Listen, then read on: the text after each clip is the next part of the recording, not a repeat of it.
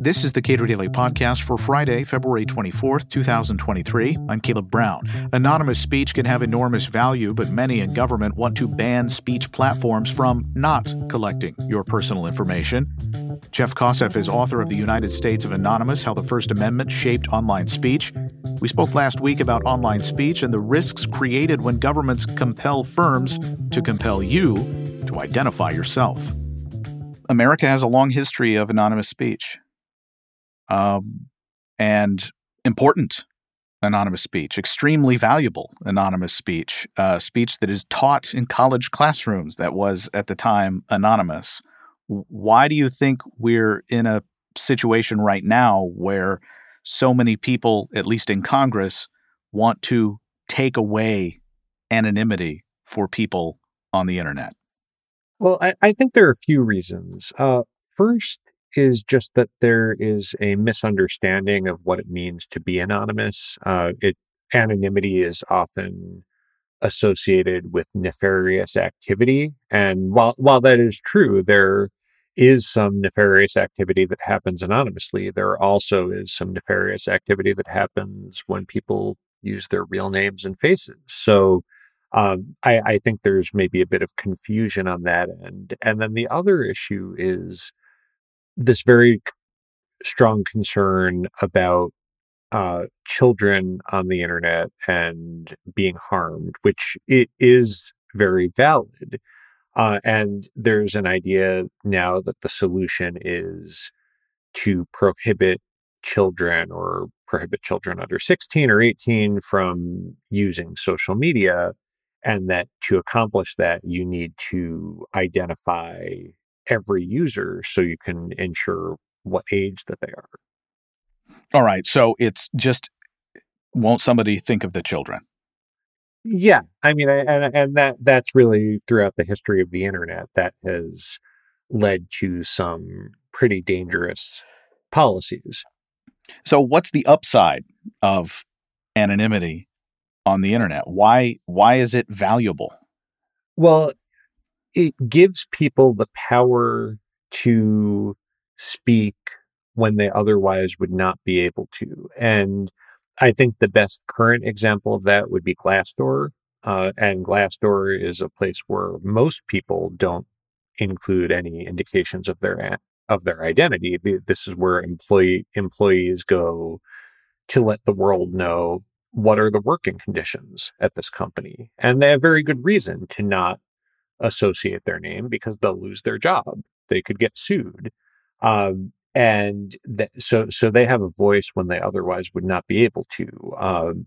You have members of all sorts of marginalized groups that speak about issues like discrimination, like domestic violence, that they have very good reason not to. And what's really unique about the American free speech system is that we provide very strong protections to allow people to do that without the government forcing them to reveal their identity. And not just overt speech. We have a fairly long history in the United States of protecting donations that are effectively anonymous to support ideas that people want to support. And there's a strong effort in Congress to get rid of that as well.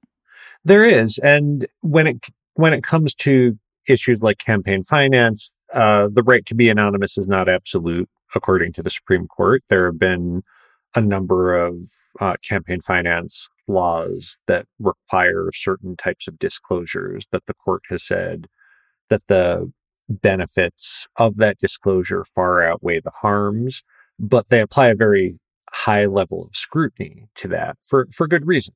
What is the correct policy as you see it? Well, I think that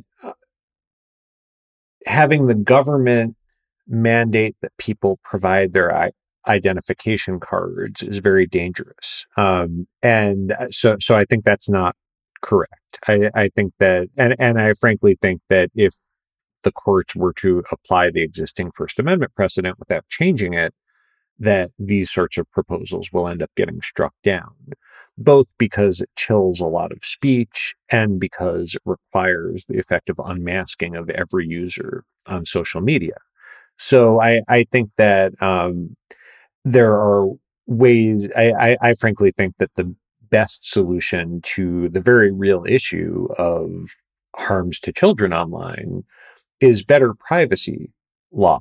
In the United States, our privacy laws are pretty bad. I mean, if I wanted to go right now and get geolocation points for millions of people, I could go to a data broker and buy that, and we don't restrict that at all.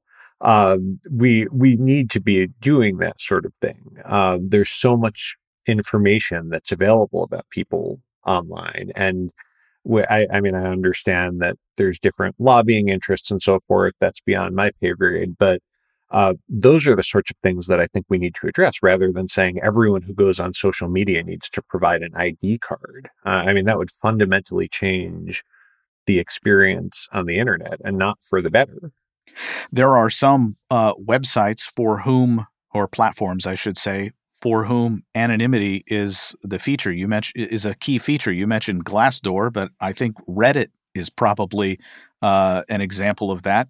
I only learned a couple of years ago that it was expected that you would effectively be anonymous on Reddit, and as you mentioned, it frees people to be honest. And as I quote over and over again, Greg Lukianoff likes to say, how am I better off for not knowing what you really think? Yeah, and it's also a choice of the platforms. So platforms come up with their own policies about anonymity. So you have Reddit, Glassdoor, you have Twitter, which I mean, I don't know what their stance will be in future litigation, but I mean, through recent times, Twitter actually proactively went to court to advocate for its users' anonymity. But then you have a site like Facebook, which since its birth has always had a real name policy. I personally disagree with that. I think that, I think that there have been a number of cases of people who have been placed in harmful situations because of that policy. But that's Facebook's decision to make. If Facebook wants to require real names, if they want to require people whose accounts are flagged to show their ID, Facebook can do that. And then people can go to a site like Reddit or Twitter that does not do that. The danger comes when you have a state legislature or Congress passing a law that says to use social media, you must provide an identification. And beyond that, depending on what type of identification is required, that actually shuts out a lot of people who don't have identification cards. So, I mean, there are some bills floating out there that specifically require a driver's license. There's a lot of people who don't have that. And to say now you can't speak on the internet without getting a driver's license, I think is terribly dangerous. And what do you, if the reasoning, at least the on the face reasoning is, well, we got to protect kids.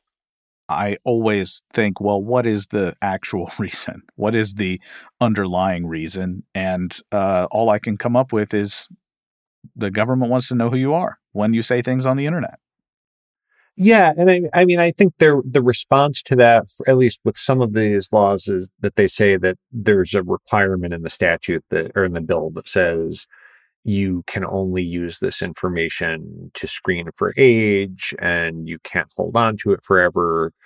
I find that pretty weak because if you look at any cybersecurity news on any day, there's another data breach. So even if the companies are held to that and don't misuse this data, it's still there and it's available to hackers. It's available to the government with probably very little legal process. So I don't really buy that all that much. I do think that this is just basically forcing the private sector to amass more data, when frankly, I think we should be looking at laws that force them to amass less data about us. Jeff Kosseff is author of The United States of Anonymous, How the First Amendment Shaped Online Speech. We spoke last week. Subscribe to and rate the Cato Daily Podcast and follow us on Twitter @CatoPodcast.